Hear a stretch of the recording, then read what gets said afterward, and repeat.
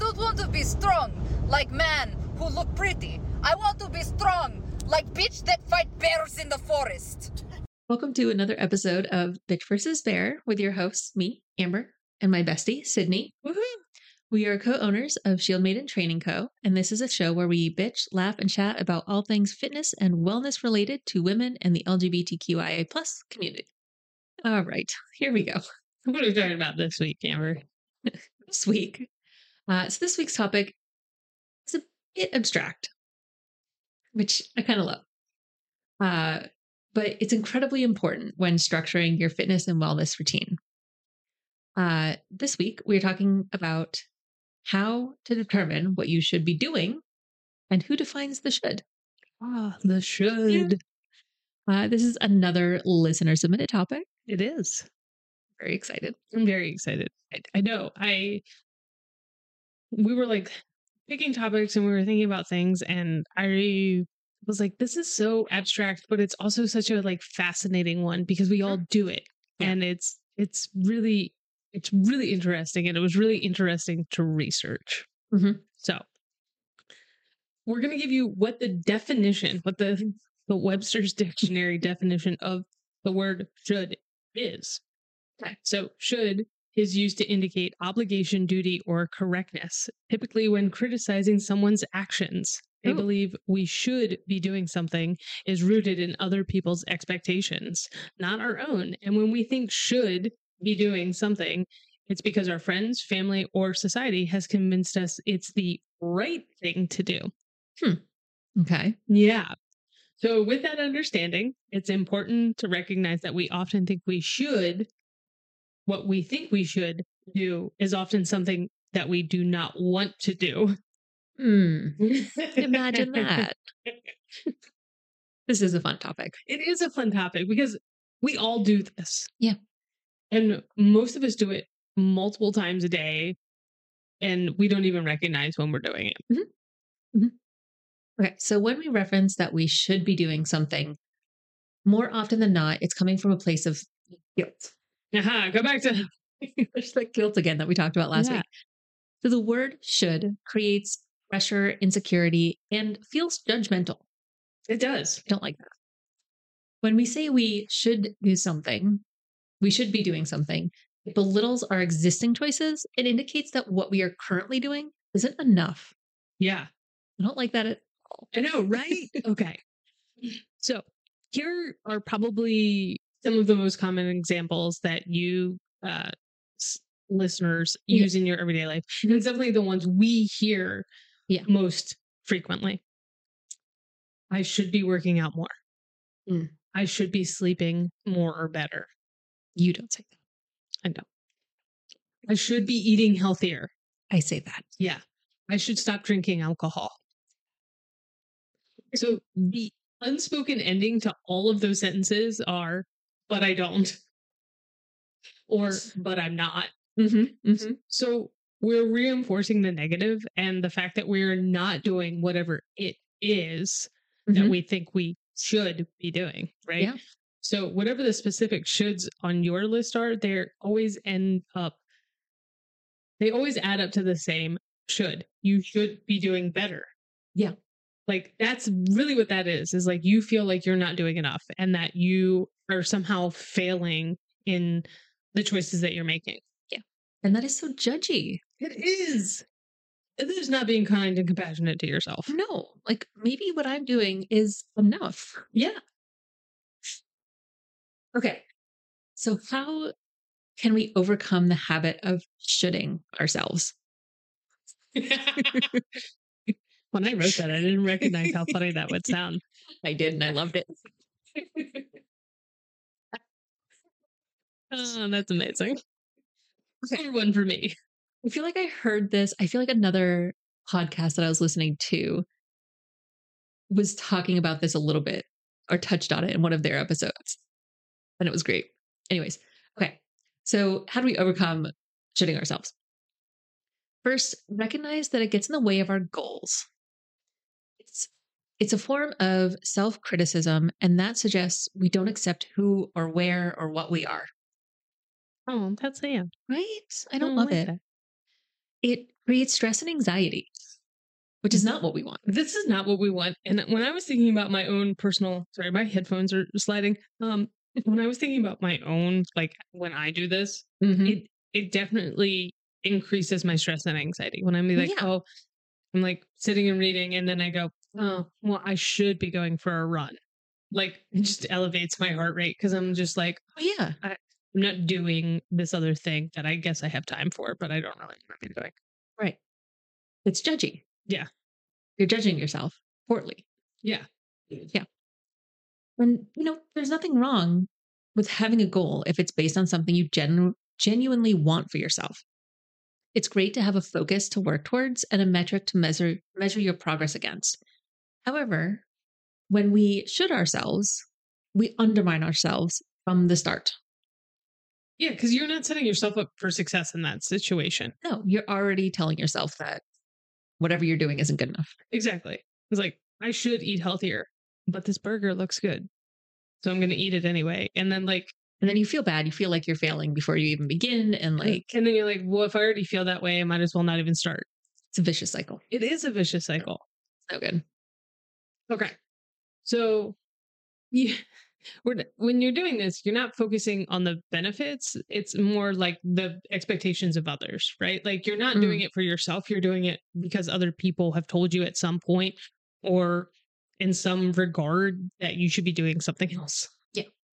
So it's important to identify like why you want to do a particular thing or like why you're shoulding yourself in that moment. So like when you say something like, I should go on a run, try and identify like, what are you actually trying to get out of that? Is it because you want to improve your cardiovascular health? Because you want to lose weight? Like what's the underlying goal there? And why do you feel like you should go on that run? Right. Is it for yourself or is it because society has told you that you have to go on a run to be skinny? Right. Yeah. Good point. Or another example is like, I should stop drinking versus something like I sleep better and feel better when I don't consume alcohol. So like, everything, a lot of things we talk about is like underlying, like what's the underlying thing? And for this, I think it is really when you find yourself saying, I should be doing this, it's like, okay, let's go back to the start. It's like, I don't actually like to run. So why am I doing it? Because all growing up in high school, that was the only form of exercise that was allowed for women. Like, where is it actually stemming from? Yeah. I thought this was a really interesting topic. And I think it, as with a lot of things that we talk about here, connected with conversations that we just had in our outside lives. Yeah. Because, what was it last weekend? I don't know. Last time I was over at y'all's house, we were talking about Shelby and I were talking about wine. Yeah. Obviously. Obviously. And, I don't know. I feel like there's this connotation where like, oh, you should be drinking less alcohol and this and that. And I'm like, why? Like, I have made the decision to no longer feel guilty about my wine consumption because I enjoy it. Yeah.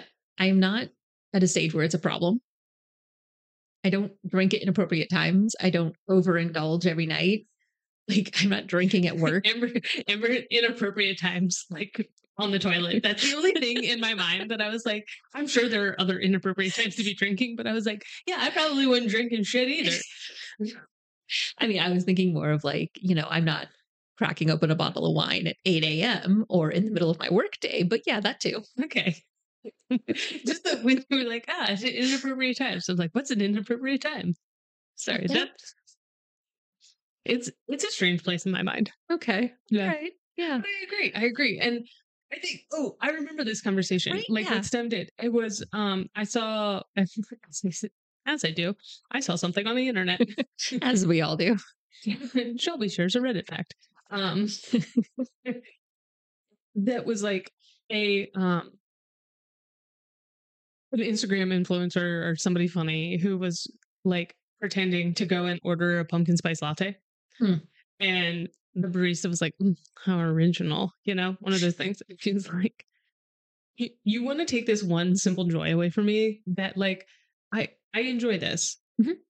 Yeah, it's a seasonal favorite, and there's so many things in the world that like deserve my time and attention, and that those kinds of things don't take this away from me. It's not a problem. Like, what do you want me to order? Like gasoline, like to be original. Like, why are we shooting ourselves to death? Right. And out of things that we enjoy. Yeah. If you enjoy, if you're one of those people who is a 35-year-old man and you enjoy playing Dungeons and Dragons, like do your thing. Like, you're not hurting anybody by doing that. I mean, as long as you're not hurting anybody by doing that. Yes. I mean, there are certain, work obligations and life obligations that we still need to meet. But I think as long as we're meeting our needs and doing what we need to do, like, enjoy your life. Enjoy your life. Enjoy your glass of wine socially or not while you're reading. Who cares? If you enjoy a pumpkin spice latte, go get your pumpkin spice latte. Don't let society tell you like, you're a basic white bitch. You know what? I want to be a basic white bitch. Yeah. I get very few prerogatives in this world. That is one that I was granted. We were just talking about that. I'm just, I'm going to order my pumpkin spice latte. Not me personally. I'm not a big fan of the pumpkin spice latte. I prefer chai tea lattes. But I will order a peppermint mocha. Oh my God, I love peppermint mocha. So like, can't wait for that season. Don't roll up to the Starbucks window and look at the calories on your pumpkin spice latte and say, I should order something else. Like, no, enjoy it. Yeah. Spend your $4. You're not buying a house, millennial. You didn't. Right. Like, it's not going to make or break your life. Yeah. The avocado toast won't kill you. And I think that leads to, I mean, this was all fairly lighthearted shooting, but I think there is this deeper thing, and this is something I've been thinking about as an elder millennial, mid to late 30s, heading into 37. Is this feeling of I should be hitting these mile markers in my life because that's what my parents did. Like, I'm not married. I don't have a partner. I don't have kids. I don't own a home. I've been at my job for 7 years, so I guess that's a long stint, but like, I haven't been in this career my whole life. Like, and I think it's hard for folks in our generation and younger to I think we're grappling with that with our lives. Like, where should we be in our lives versus where are we at now and what works for us? Yeah. Because we look at those older generations and those were the mile markers. Yeah. Of like adulthood and moving through your life and making progress and feeling like you're going somewhere. It's interesting that you bring that up. And I pulled up my phone for a very specific reason, because in gay culture, there's a concept around this because we don't hit mile markers at the same time. And it's an interesting thing that you're feeling it because I think more people feel that way and they should themselves into, I should buy a home, but they don't look at like, do you really want to? Do you really want to own a home? Like, is that really beneficial for your life? Or is that just something that, your parents or your grandparents and that's the milestone of like independence? Yeah. You live a very independent life. I am strapped to having to take care of my house all the time. It's true. I could pick up and move. Yeah. So like, I think it's really interesting of like, we really are shooting ourselves into all of these scenarios that we then get into and you're like, do I really want to end up here? Is this right for me? And then feeling a lot of guilt and regret about those decisions. And it's like, but you didn't really make that of your own volition. Right. Or on the alternative side, also feeling guilt and like, not really FOMO, but like feeling like we're not quote unquote progressing through our lives because we're not meeting those. Because we don't own a home, because we didn't have kids, because we're not married, whatever. You didn't hit the arbitrary goals. Yeah. Totally arbitrary goals are. Amber, you were just throwing it back. You are the... I like how... This is what I've been grappling with. Okay. This is my... So I think this is hysterical because we always joke about like the witchy, like, well, let's just like a witchy coven. It is my dream. But like, like the spinsters, which by the way, spinsters were like 40-year-old women who had goals. Right. They had like, they owned their own businesses, like they provided and like they weren't married. They were dreams. They were making dreams. And so like it's always been prevalent in our culture of like women of your age who don't hit those mile markers are like labeled as other. But it's Right. like, what if That's what a witch is. It's the woman who is not conforming to social norms or what society thinks women should be doing, so which is bananas. you are a witch, and I'm so Yes. happy for you. You have done it. You have made life goals. I have pinnacle. What do I do from here? I don't know. You're gonna have to ask Sarah Paulson and go back and watch what is it? American Horror Story. That is on my to do for this rainy weekend. It's so great. Sorry, I feel like I interrupted you. Pulled out your phone. We were going to talk about some gay things. Oh, no. But it's a common thing that I think those of us in the LGBTQ community are like, we're really familiar with not hitting traditional heterosexual milestones. Makes sense. And so it was just interesting to hear that also other people feel that way. Cause like we kind of feel like an island of like, you know, we don't get married on the same timelines. We don't find our, you know, we don't have our first love at the same kind of timeline and those kinds of things. So like what people experience in high school, many of us experienced in college. And like, so we're like a little delayed in everything. And not that being delayed in hitting milestones is a bad thing. No, but it does elicit that same kind of like, I'm not doing things right. I should be doing it differently, or I should be hitting these, or exactly. And so I think it's just, I don't know. I think it's like, oh, hey, more people probably have that in common of like not feeling that way. But also, I look around Amber's apartment who has wall-to-wall closets just in her room, in her bedroom, and I'm like, I got one tiny. I don't even have a full closet. Shelby takes up the whole closet in the primary bedroom. I am relegated to the guest room closet. I mean, to be fair, you have 2 other rooms that also have closets. Yeah, but we could put our 3 closets together in our house and they still wouldn't equal the amount of closet space that you have. It is a pretty nice closet. Luckily, I have a walk-up attic, but that is true.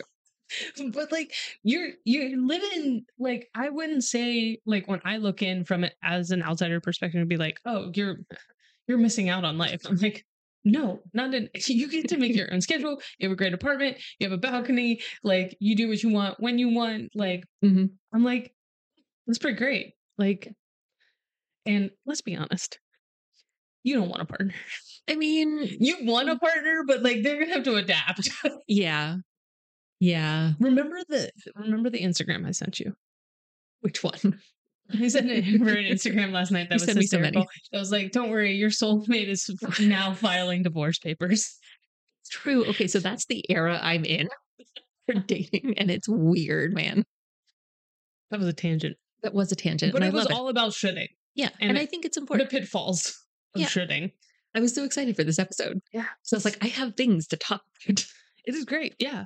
I think this episode is one of those ones that snuck up on us of like, it's actually a really great topic and probably not one that a lot of people think about all the time, but something we all do. Yeah, obviously. Yeah.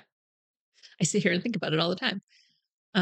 With our glass of wine. With my glass of wine. Yeah. My Yoga for Witches book.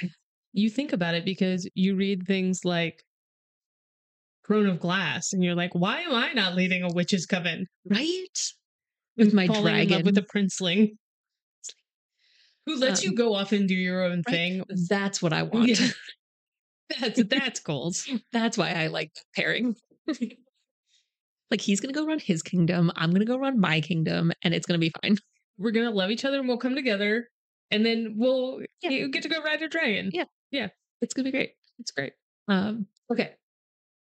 So because so much of our behavior is driven by should, we're losing our ability to distinguish what we really want from whatever, our life, our fitness, our not. We've been taught that we should want. We've been taught what we should want, but no longer know what we actually want and often confuse the two, as we just talked about.